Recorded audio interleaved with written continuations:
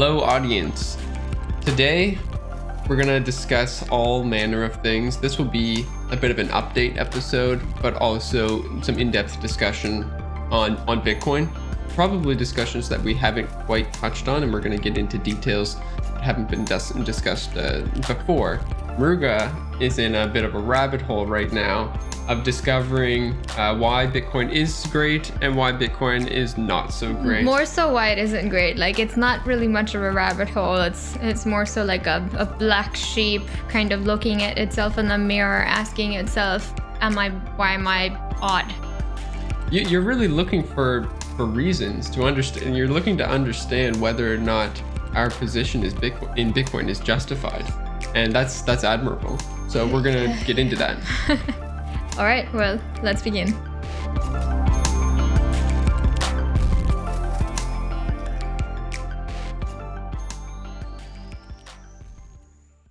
The thoughts and opinions expressed by Keegan Francis, Mrugakshi Palway, and the guests interviewed on the Go Full Crypto podcast are solely their own.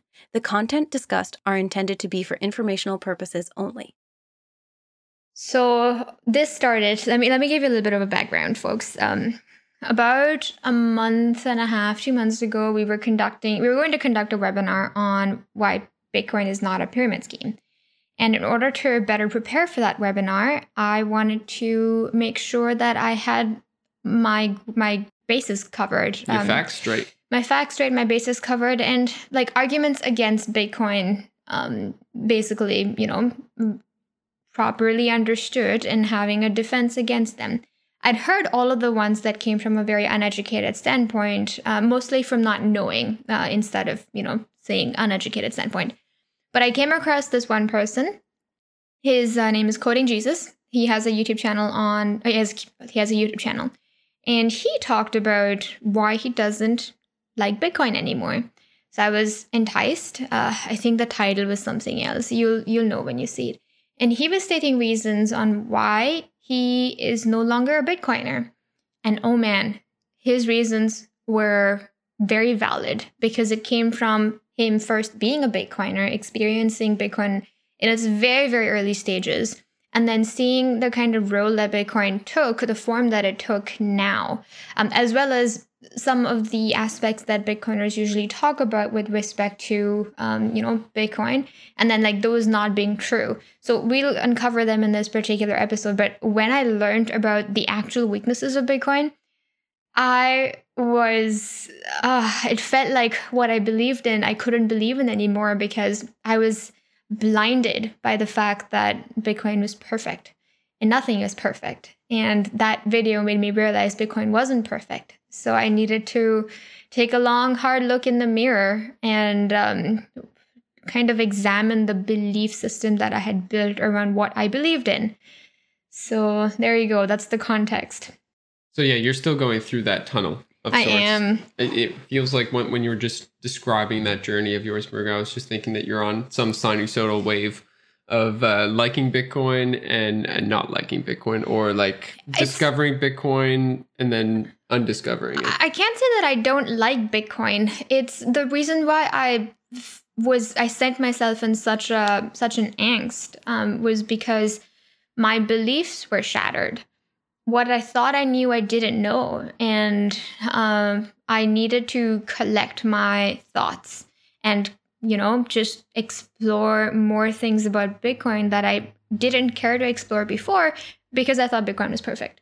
So like I'm in the phase of rebuilding a different belief system that is more aware of Bitcoin. And more aware and thus more balanced, I would say. Yeah, exactly. Yeah, right on. So can you tell me a couple of the things that you stumbled upon? Yeah, for sure. So the first thing that he said is Bitcoin is no longer electronic cash. If you look at the Bitcoin white paper that Satoshi Nakamoto published in 2008, the opening title is Bitcoin, a peer-to-peer electronic cash system.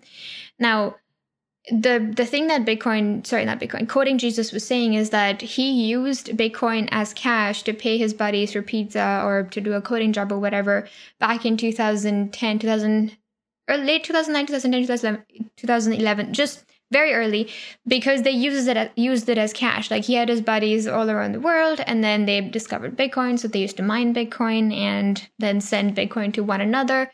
And it was fast. It was very, very fast. It was very, very cheap. And it was like Bitcoin did the same thing it does today with respect to global payments, but it was faster, cheaper, more efficient back then, and used more so as cash. What Coding Jesus was saying is his first point was it's no longer used as cash, because right now it's become an investment vehicle for large institutions to park their money. And well, this first point wasn't as devastating because I was like, okay, it piqued my interest to think about Bitcoin differently. And then Coding Jesus went on to talk more about that particular aspect. So yeah, that was the first one. Yeah, right on. I want to dive into that a little bit. I know that critique that Bitcoin doesn't look like what Satoshi Nakamoto presented in the Bitcoin white paper 12 years ago. Is that a bad thing for Bitcoin? Like, should we even be adhering to the vision that Satoshi Nakamoto set forth in the white paper? Is that where the trajectory of Bitcoin should go in the first place, and why and why not? Those are some very good questions to reflect on. When I was thinking about this, I was thinking, well, it doesn't really matter what Satoshi Nakamoto wanted Bitcoin to be, because one, they're not really on the stage of Bitcoin anymore. They're not really controlling Bitcoin anymore. Even if they came back, they can't claim control over Bitcoin. There is a caveat there, and I'll get to that later. And then Bitcoin was left to the world to decide what to do with, and the world has decided what to do with it. So my not necessarily, but no, not the caveat. My counter argument against what Coding Jesus said about Bitcoin, that it's not used as cash, it's still used as cash for very large transactions, because it is still way cheaper, faster, and more efficient to send very, very large transactions over the Bitcoin network. But for everyday people, they can't simply use Bitcoin to pay for pizza because of, one, its volatility, and two, because the way that it's being promoted by other people. Like Bitcoin is a place to park your money, not necessarily I wouldn't say park for everyday people, more so preserve your wealth, because your regular currency, your fiat, is inflating in its circulating supply. Hence, you need to preserve your purchasing power, put it in something that is deflationary, which is Bitcoin. Right. So yeah. What's that caveat? My curiosity was piqued when you said that. Oh yeah. Well, the caveat is that if Satoshi Nakamoto comes back to the world stage of Bitcoin, and has access to their wallet, which has $75 billion worth of Bitcoin. I don't remember the exact $75 billion number. in Canadian dollar terms. Like, yeah, we round this off, so we just say that Satoshi Nakamoto has a nice round, even 1 million Bitcoin, just for simplicity's sake. Right. Okay. But it could be like plus or minus 200,000 Bitcoin. Okay, cool. So they have 1 million Bitcoin in their wallet. Like, looking at the price of Bitcoin right now, that's $58 billion US dollars and around 75 billion Canadian dollars.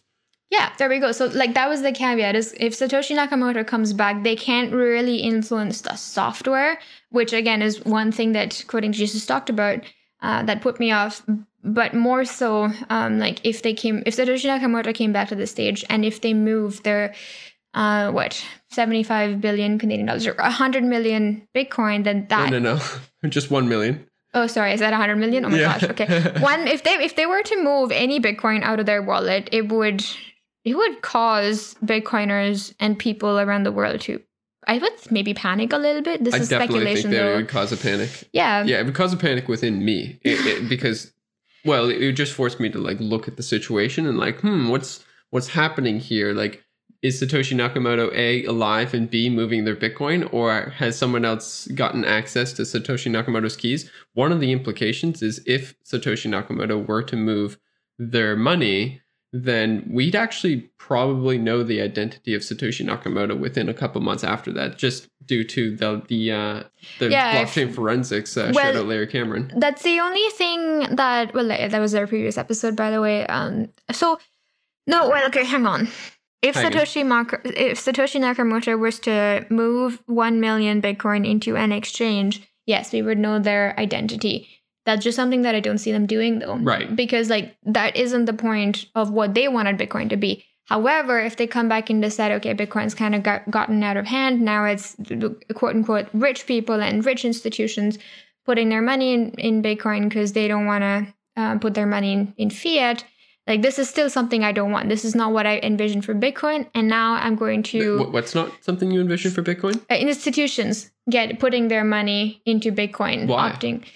I'm just saying, if Satoshi Nakamoto decided that, hey, this is not what I envisioned for Bitcoin. Oh, so that they came back and there's like, Exactly. screw this. I'm just going to try to do something that I think might wreck everything. Exactly. So transfer all my Bitcoin onto this exchange, place a market order, and totally dump the market. Exactly. Yeah. Wow.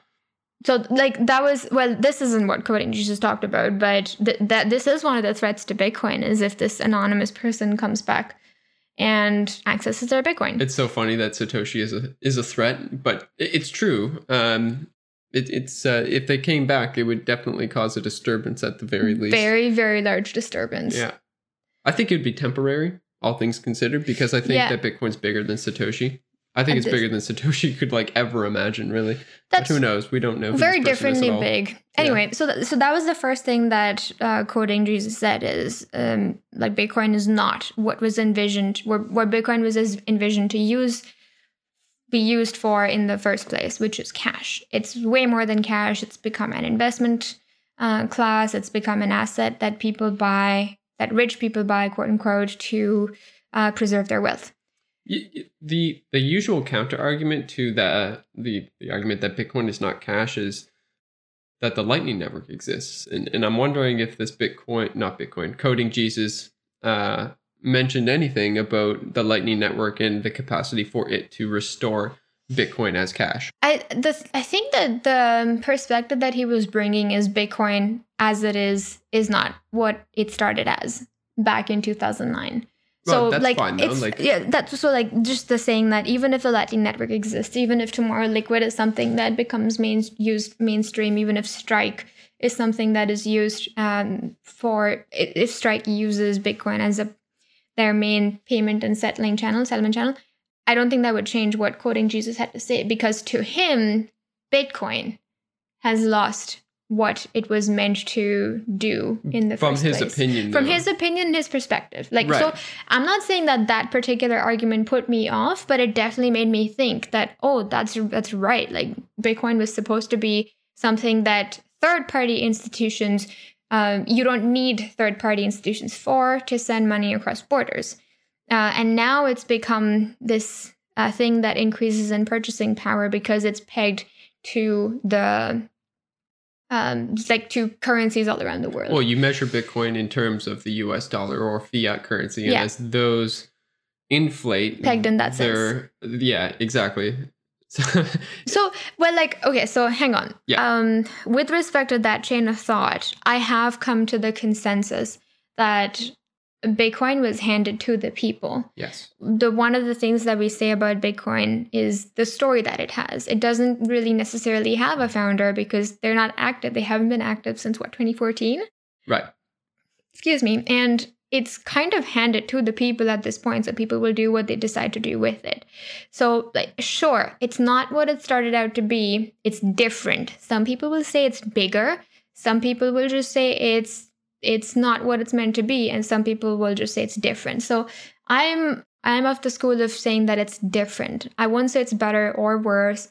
It's just different. It's molding it in its shape as time passes, and only time will tell what Bitcoin ends up being in the longer term. It'll probably continue to transform in a variety of ways as well. This is true. Yeah, I'm personally looking forward to it, and I like the conclusion or the consensus that you reached, that it's different than what it was set out to be in the beginning. And that may have been one of the reasons why Satoshi left in the first place, because they may have seen themselves as a risk to the project, like their identity. Every passing day that they remained online working on the project and communicating with people was probably a day that was a risk to the project itself to have their identity exposed. And as soon as their identity could have been exposed, that risk for Bitcoin is amplified because suddenly it has a founder, right? Because so Satoshi's anonymity is really important to the project because Bitcoin has no founder, in that therefore it belongs to the people. But as soon as you expose Satoshi, then you can point to who it may have been, and that person has a nationality, they have a race, a gender, an age, and that's or they might have a collection of those things, because of course they could have been a group. Yeah, and that's what you wrote about in your just latest newsletter, Aki. Right. It was actually a really nice way to encompass what Satoshi has become a symbol for. I wanted to touch on one last thing just from the newsletter, and this was like while I was writing it, I kind of discovered or thought about this a little harder, and that's that, okay, Satoshi has 1 million Bitcoin. When Bitcoin reaches, let's just, what will it have to be? Basically, it'll have to be $200,000 a piece. Satoshi will be the richest person or entity in the world, but Satoshi is no one. And for the first time in history, we'll have no one be the richest person in history. So we're all pointing to, okay, Jeff Bezos, Elon Musk, Bill Gates. These were the past richest people in the world. But when Satoshi is the richest, then no one will be the richest. And that will be a really interesting paradigm. I wonder if that will enter the zeitgeist in any meaningful way. Yeah, that's true. Yeah, I really did like that part in your newsletter. And also, like, if Satoshi does come to the world stage again claiming themselves to be Satoshi, then they would be the richest person in the world. Right. The one person, the group of people. Anyway, so that was the first thing that Coding Jesus said. The second thing that he said was about the censorship resistance that people talk about with respect to Bitcoin. So you've probably heard us say this. We've definitely said this before, is Bitcoin is censorship resistant. But then he pulled up some articles that were published on CoinDesk. And also he used to work at Chainalysis, I think, which is a blockchain forensics company. And he talked about how the tools that companies have built to be able to trace anything and everything that takes place on the Bitcoin blockchain can map exactly who made what transactions on Bitcoin. So he comes from the thinking of Bitcoin being an anonymous currency, and it's just not that anymore. Keegan, in yours and my opinion, Bitcoin was always a pseudonymous currency. It never was completely anonymous because it's a public ledger. Anyone can look into the transactions that take place on the Bitcoin network at all times, and every single transaction that has taken place on the Bitcoin network is available to the public to view at any point in time. So, like, in that sense, if something is so public, it's pseudo-anonymous. I think the reason why it is pseudo-anonymous or pseudonymous is because of the role that exchanges play. Yeah, right. So it's by nature pseudo-anonymous, and then when you combine it with the data provided by the exchanges, it becomes not anonymous whatsoever. So that being said, you can still remain fairly anonymous / pseudo-anonymous if you never have your Bitcoin touch an exchange. That's actually pretty well done. Yeah. This is true in one case, but I think that he was coming from the perspective of, when he used to mine Bitcoin, right? Like in his living room or whatever, computer, whatever. And when he mined Bitcoin, he received Bitcoin from the blockchain network. And then he passed it around to his friends. All he needed was a public address, and no one could trace who he was on the Bitcoin network because he got Bitcoin directly from mining Bitcoin. Now, that's impossible for someone like you and I, Keegan, to do in our living room because we just wouldn't have enough computing power to be able to get Bitcoin from Bitcoin mining. Right. So it's a necessity almost that if we want to get Bitcoin, we have to sell fiat in order to receive Bitcoin. Right. And that has been a huge contributor to the anonymity of anyone transacting on the Bitcoin network not being the case anymore. I started talking about anonymity, but I started off by saying censorship resistance. Well, it actually kind of plays into the same vein, because if your identity can be exposed, then worst case scenario, someone can come to your house that doesn't want you to make Bitcoin transactions and tie your hands behind your back. And that's censorship in its most brutal form, right? But they still can't touch your wallet as long as that key is in your head, for example. Yeah, that's not what he meant though. Okay, so let me continue to talk about what he said in this video. He said that some exchanges, if they I'm going to have to give a little bit more context. So these blockchain forensics companies like Chainalysis, and there's multiple others out there, they blacklist certain Bitcoin public addresses. And the reason they do that is if they can associate it with a criminal or a terrorist of sorts. Now, the reason why they would even get this public address is because the way Bitcoin works is if you want it to be received, if you want to receive Bitcoin, you have to essentially give out your public address because there's no other way for you to receive your Bitcoin. So some criminals or terrorist groups, if in order to receive Bitcoin, they have to put it up digitally somewhere. And this can be somewhere on the dark web, which can be crawled and the public address can be received. Or sometimes there's actually also been the terrorist groups holding like a sign a or flag a QR code. or a sign. Yeah, just on the Bitcoin address painted on this really long sign of sorts, this like cloth that it's been painted on saying that donate Bitcoin here. And that's how you know, okay, cool, this is a public address. And now we can blacklist any transactions that go to this particular address or come from this particular address. So in that case, if some of those coins end up being on an exchange, then the exchange can block your account. And that's where Quoting Jesus was saying that, okay, well, if this can happen, then Bitcoin's really not censorship resistant. Because you will hear people say this, but then, why do exchanges have the ability to censor your transactions?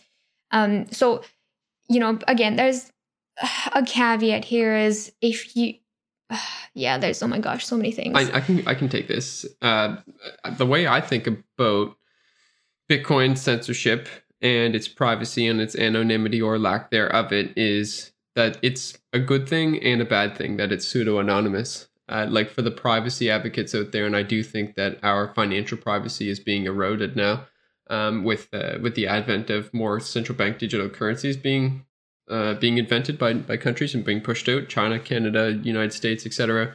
That's a real risk for our financial privacy, and we might want to adopt some private cryptocurrencies or put our Bitcoin on the Lightning Network for that. But at the same time, the ne'er-do-wells of the world, the people who would do the who? The ne'er-do-wells.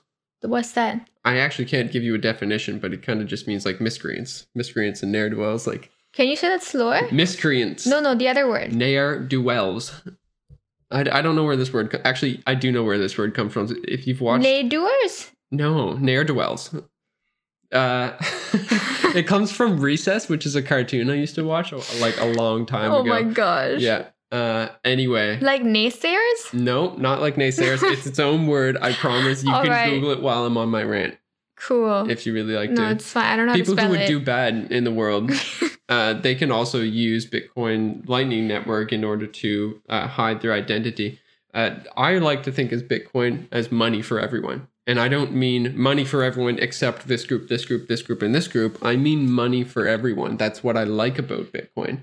And if it was too private, then the governments really wouldn't like it that much. They like that they can track people's data about it, but they need to build tools to do it. And they need secondary and tertiary information in order to attribute people's identities to Bitcoin addresses and transactions. So if it's too private, then governments won't like it. And if it's not private enough, then the people won't like it. And it's amazing that Bitcoin's actually hit that weird sweet spot in the middle where it's private if you want it and you know how to use it. You actually do need quite a bit of technical knowledge in order to maintain your privacy on Bitcoin. But for the average user, you don't exactly care about your Bitcoin privacy, just like you don't care about your financial privacy. I don't know.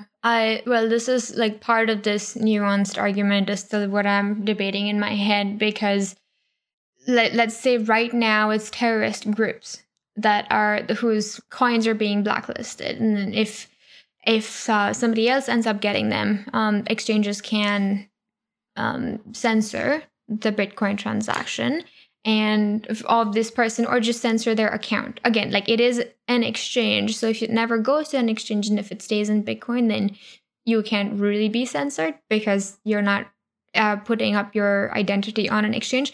But like this can get even more nuanced when there's more control on blockchain forensics. So right now, if they're only blacklisting transactions from terrorist groups and criminals that are selling atrocious materials on the dark web, what if tomorrow they decide, okay, someone who's protesting for the environment is bad because they are stopping the economic growth of the oil industry, for example. Yeah, that's a perfect example. Or someone protesting for not killing sharks or not overfishing, if they want to raise money for that and they're accepting Bitcoin transactions, if that gets blacklisted because some country decided that this is going to hurt the black market or the whatever market. Not the black market, the free market. No, but even the black market though, because you never know what sort of connections are required in order for an economy to run. So sure, I'm making some assumptions here. The point being, if a government body or if some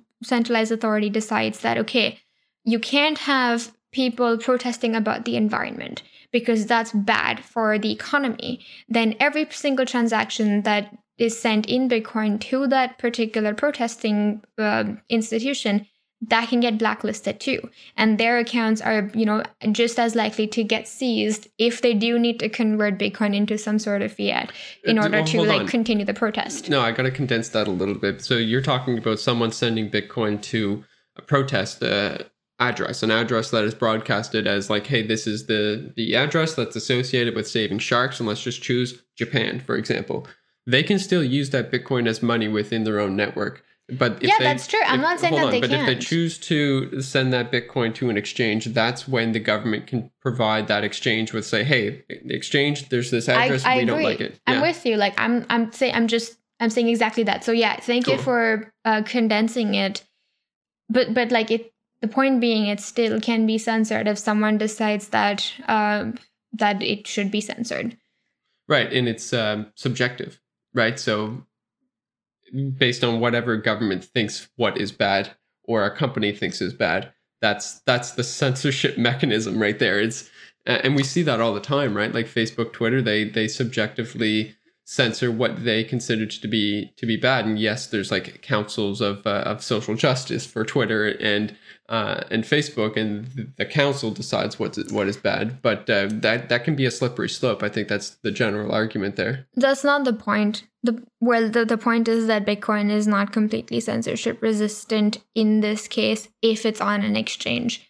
That is really important to note here. So if Bitcoin is transacted on the Bitcoin network from one wallet to another, great. Bitcoin is not it's not uncensorable, but it can be censored. So the exchange is definitely one example. And you don't really own your Bitcoin if it's on an exchange anyway. Not your keys, not your crypto. Not your keys, not your crypto. And so if you are a group that is protesting for a cause of some sort, don't put your don't put it on an exchange. Don't put your exchange address out there, and just try to find Bitcoin, can be accepted, is money and can be transacted as money. So don't put it on an exchange.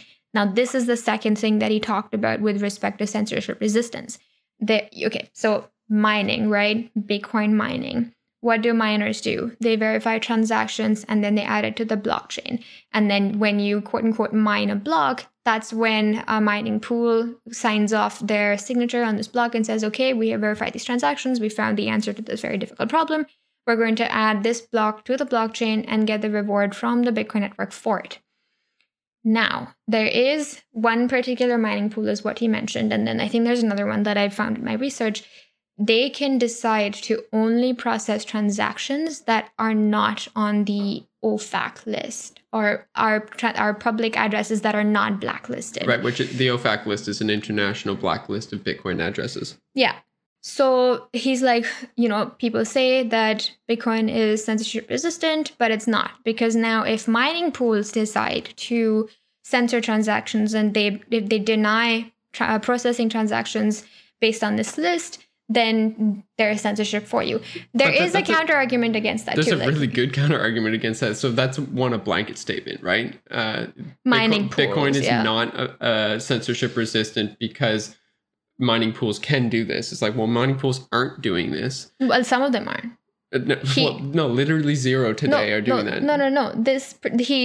He gave an example of an article which I read, and then Ricardo Spagni, the founder of the lead developer of Monero said that it was a slippery slope. So it was an article that came out sometime in the past 3 years, and he said this happened because this one particular mining pool censored one transaction. Okay, so here's the counter argument to mining pools being the nexus of censorship.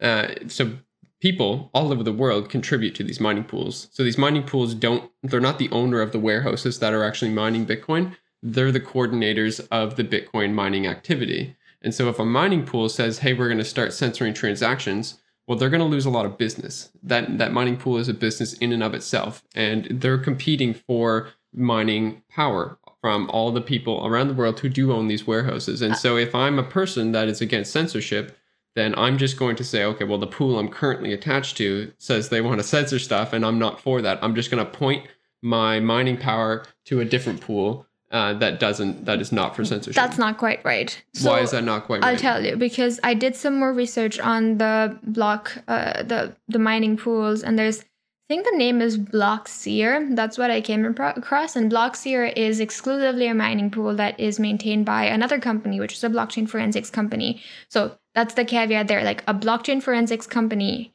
has a mining pool called Blockseer, and they are, I think, another kind of mining pool that will only process transactions that are not on any blacklist.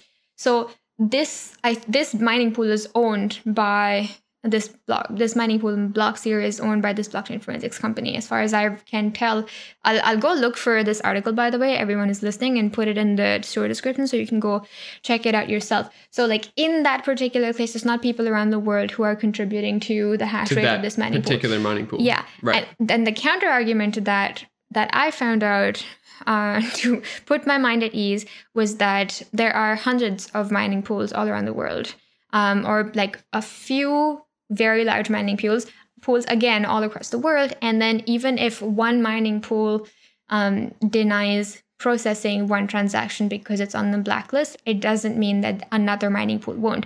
I'm not done. The beauty of the blockchain network, the Bitcoin blockchain network, is that transactions are everyone in the whole entire world has access to these transactions. So if one pool denies processing it, another pool will not, because they don't follow the same philosophical practices of censorship. So Bitcoin is not unsendable. It can be censored perhaps by one particular mining pool, but it can't be denied completely. A transaction on the Bitcoin network cannot be denied completely from being sent because of these other mining pools that don't follow the same practices. Yeah, right on. That was very well done. Yeah.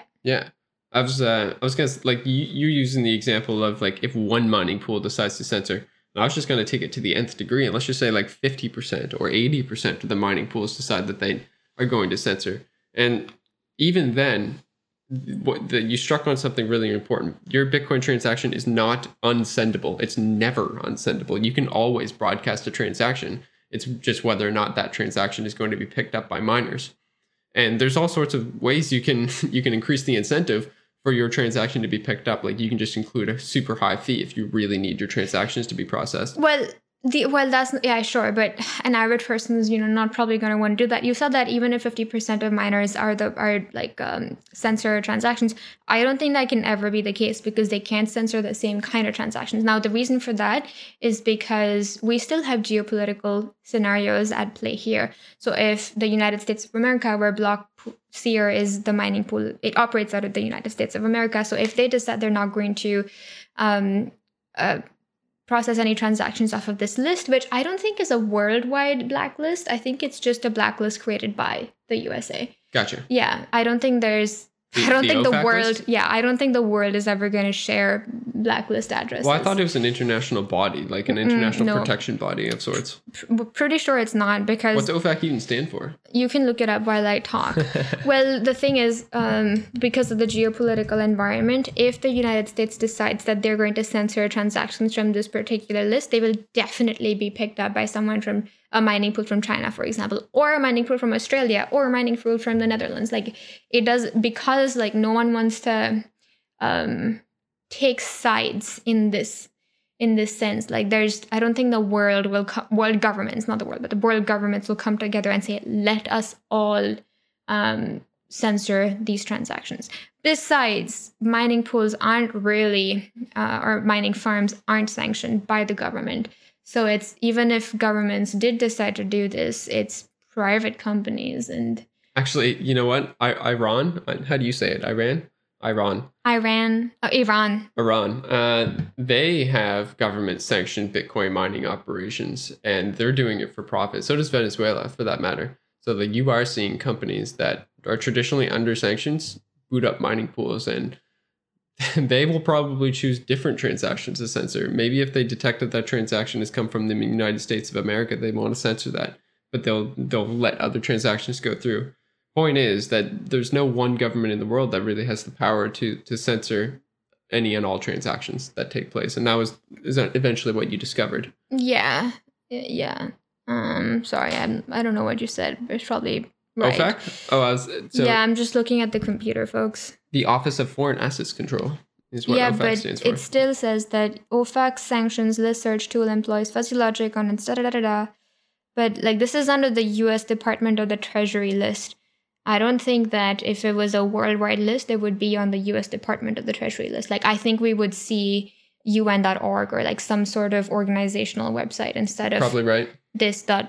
All of this is under treasury.gov. So should we talk about blanket statements now? No, I'm actually thinking, Keegan, we should make this a two-parter, because like all of the things that we've discussed on this particular episode are so different from most of the things that we discuss. And like, I want to make a list of the other 2 or 3 things that Coding just still said on his video. So we can make this a 2-parter and like talk more. I don't want to make it a 2-parter. You don't want to make it a 2-parter? I want to keep going. We're on a roll. You're on a roll. Yeah, but shout out to our audio engineer Kaushik, where I just don't want him to process a 1-hour-long podcast. Well, let's record it now and decide whether or not it's a 2-parter later. All right. Well, thank you everyone for listening to that little conversation that we had. Okay, so that was what was that was that the second point, censorship resistance? Yeah. Okay, so that was that. And then the thing, fungibility. Oh my gosh. Okay, so this was the part that really put me through existential angst, is the fungibility of Bitcoin. Now, okay, fungibility. Let's quickly make sure that our audience knows what fungibility is. Yeah. Go for it. We've talked about this in our episode for NFTs, which is non-fungible tokens. But again, fungibility is the aspect of anything that proves its uniqueness or lack thereof. So if something is fungible, it means it's like everything else. Its parts are like everything else. Parts are like everything. Basically, it's not unique. There's nothing unique about something that has the quality of fungibility. Now, Bitcoin is said to be a fungible asset, which means one Bitcoin is like every other Bitcoin. A quick example is if you had $1 bill, and if you put $1 bill aside another dollar bill, they are not fungible because they have a serial number that basically determines that $1 bill is different from another dollar bill. But they are fungible in the sense that you can still purchase something worth $1 with them. Right. Now, they are not fungible if one of those $1 bills has the signature of a baseball player or a celebrity or a president. Yeah, if Johnny Depp signs on one $1 bill, then that increases in value significantly because now it's not unique. Like, it is unique now. It's not like every other $1 bill, because now this is the only $1 bill that has the signature of Johnny Depp on it. So that's fungibility. So with respect to Bitcoin, something that people say is Bitcoin is fungible. Every single Bitcoin is like every other Bitcoin. So if Bill Gates uses one Bitcoin for whatever, and then a farmer in Kenya uses that same kind of Bitcoin, and like no one's gonna know the difference between who used what. It doesn't really change in value. Well, Coding Jesus said that that's not the case. And he divided it into 3 kinds of, he labeled the fungibility of Bitcoin into 3 labels or 3 categories. One of them was that tainted Bitcoin. So I'll just name all of them first. So there's tainted Bitcoin, there's normal Bitcoin, and then there's premium Bitcoin. So tainted Bitcoin is Bitcoin that has been used by terrorist groups or for terrorist activity.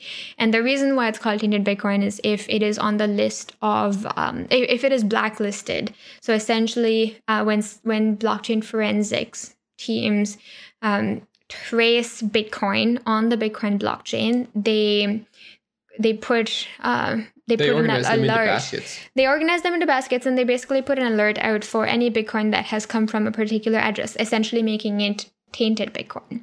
Then there's normal Bitcoin that hasn't been used for any activity such as this and hasn't been Bitcoined and is used for normal day-to-day people. And there's premium Bitcoin, which is Bitcoin that is newly, freshly minted, that only the miners have access to because they get rewarded Bitcoin from the Bitcoin blockchain for mining Bitcoin. So he said that fungibility is not a thing in Bitcoin because there's tainted Bitcoin thanks to blockchain forensics, and there's normal Bitcoin, and then there's premium Bitcoin that can be traded at a premium price because it's freshly minted, because it has no history whatsoever of being used for any illicit purposes. Or anything at all, for that matter. Yeah, anything at all, because it's just freshly received by the mining pools. Right. And so I like this conversation because on the one hand, Bitcoin is definitely not fungible in the sense that any transaction or any Bitcoin that's in your wallet has a unique history to it. And that uniqueness makes it non-fungible, makes it your Bitcoin more unique to you because it's now in your wallet and it's not in anyone else's wallet. And the Bitcoin's not interchangeable necessarily, but let's just go back to the two $1 bill example for a second. They both have different serial numbers on them, but they're both exchangeable for a $1 worth of value at a store, right? No one's going to say, okay, no, I don't want that dollar bill because it's got that serial number on it, right? So in that sense, you can still spend your Bitcoin regardless of its history, as long as that person that you're spending it with, unless it's being censored. Right, exactly. Unless they're doing a on the spot check on your Bitcoin address, and who knows? I don't know anyone doing that quite yet, but we'll see. Yeah, well, that really kind of broke me a little bit inside because I was like, oh my gosh, this is true, and it sent me down the path of understanding what even determines the fungibility of Bitcoin in the first place. So then we talked to Brad. We talked to Brad there, Brad Mills. And he was saying that, okay, well, premium Bitcoin, I've never heard of that, nor have I heard of that being done anywhere in the world. But that doesn't mean it doesn't happen. If one person hasn't heard it, doesn't mean it doesn't happen. Right. If Coding Jesus worked at Chainalysis, then he's probably deriving some of his opinions and off of what they've actually put in practice. Right. So Chainalysis might be tagging these Bitcoin. And I believe that that's the case. I just don't know whether or not they'd actually trade at a premium. And yeah, that's sure, true. Let's let them trade at a premium. That sounds good. That's an answer that I don't know if you could say that sounds good because it's, I don't know. Can you still say it's a free market if there's a market that is only formed between miners and, I don't know, terrorist groups, or someone wants to hide the fact that they've used Bitcoin for whatever purposes? I think that there's sufficient safeguards in place to protect against nefarious people using Bitcoin. Like the episode with Larry Cameron really convinced me on that. Like if they need to turn that money into if they need to turn that Bitcoin into any fiat currency. But that's a big if. Like, let's say 10, 20 years down the line when Bitcoin is used as money, then they probably wouldn't need to change it to fiat. True. I wonder what's going to happen there. That's actually one of the things that terrifies me most about Bitcoin in general is and it's rising in price is the people on this planet that would do bad or do bad deeds. They're getting rich, just as the same as everyone that is not bad people. They're also getting rich, but it's money for everyone, and so that comes with the implication that it's going to make some very bad people very rich someday. Yeah, perhaps. But this is that the part about fungibility really messed with my belief of Bitcoin being the perfect currency, but it isn't. And I'm actually really glad that I came across that reason because nothing is perfect. Why would I ever believe that something is perfect? Right. So it was a huge, kick in my gut to like me believing that, oh my gosh, this is this like golden child of currencies. Was there a last reason? I'm trying to think. I think there was one more, but give me a second. Why don't you fill in the time? Sure. I'm actually kind of bad at doing this when I'm being put on the spot. Like, hey, why don't you just talk about something? And then I just end up describing how I'm bad at this. So earlier today, Muruga was reading some articles about the environmental impact. And the first sentence of, this is why I wanted to talk about blanket statements earlier. The first sentence was, oh geez, I'm just going to go find it. It was hilarious. I wonder if it's up right now. You want to write one more. Cool. Any company that supports Bitcoin is making one thing clear. They don't care about the environment. I love that statement. That's great. That's powerful. That's a blanket statement. We don't believe in blanket statements here. We don't think that the world is as black and white as well, it's just not black and white in general. It's like I feel like the world is more of a this and that rather than a this or that, just in general, just as a philosophical blanket statement. That was ironic. Muruga, I am struggling to fill in the time here. You're gonna have to help me out here and come up with what you were thinking about. Yeah, sorry about that.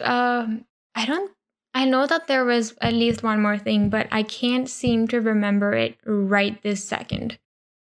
Cool. I'm going to talk about something else now. Okay. Yeah. So my Bitcoin journey. When I bought Bitcoin at $500, but at that time I totally thought I missed the boat.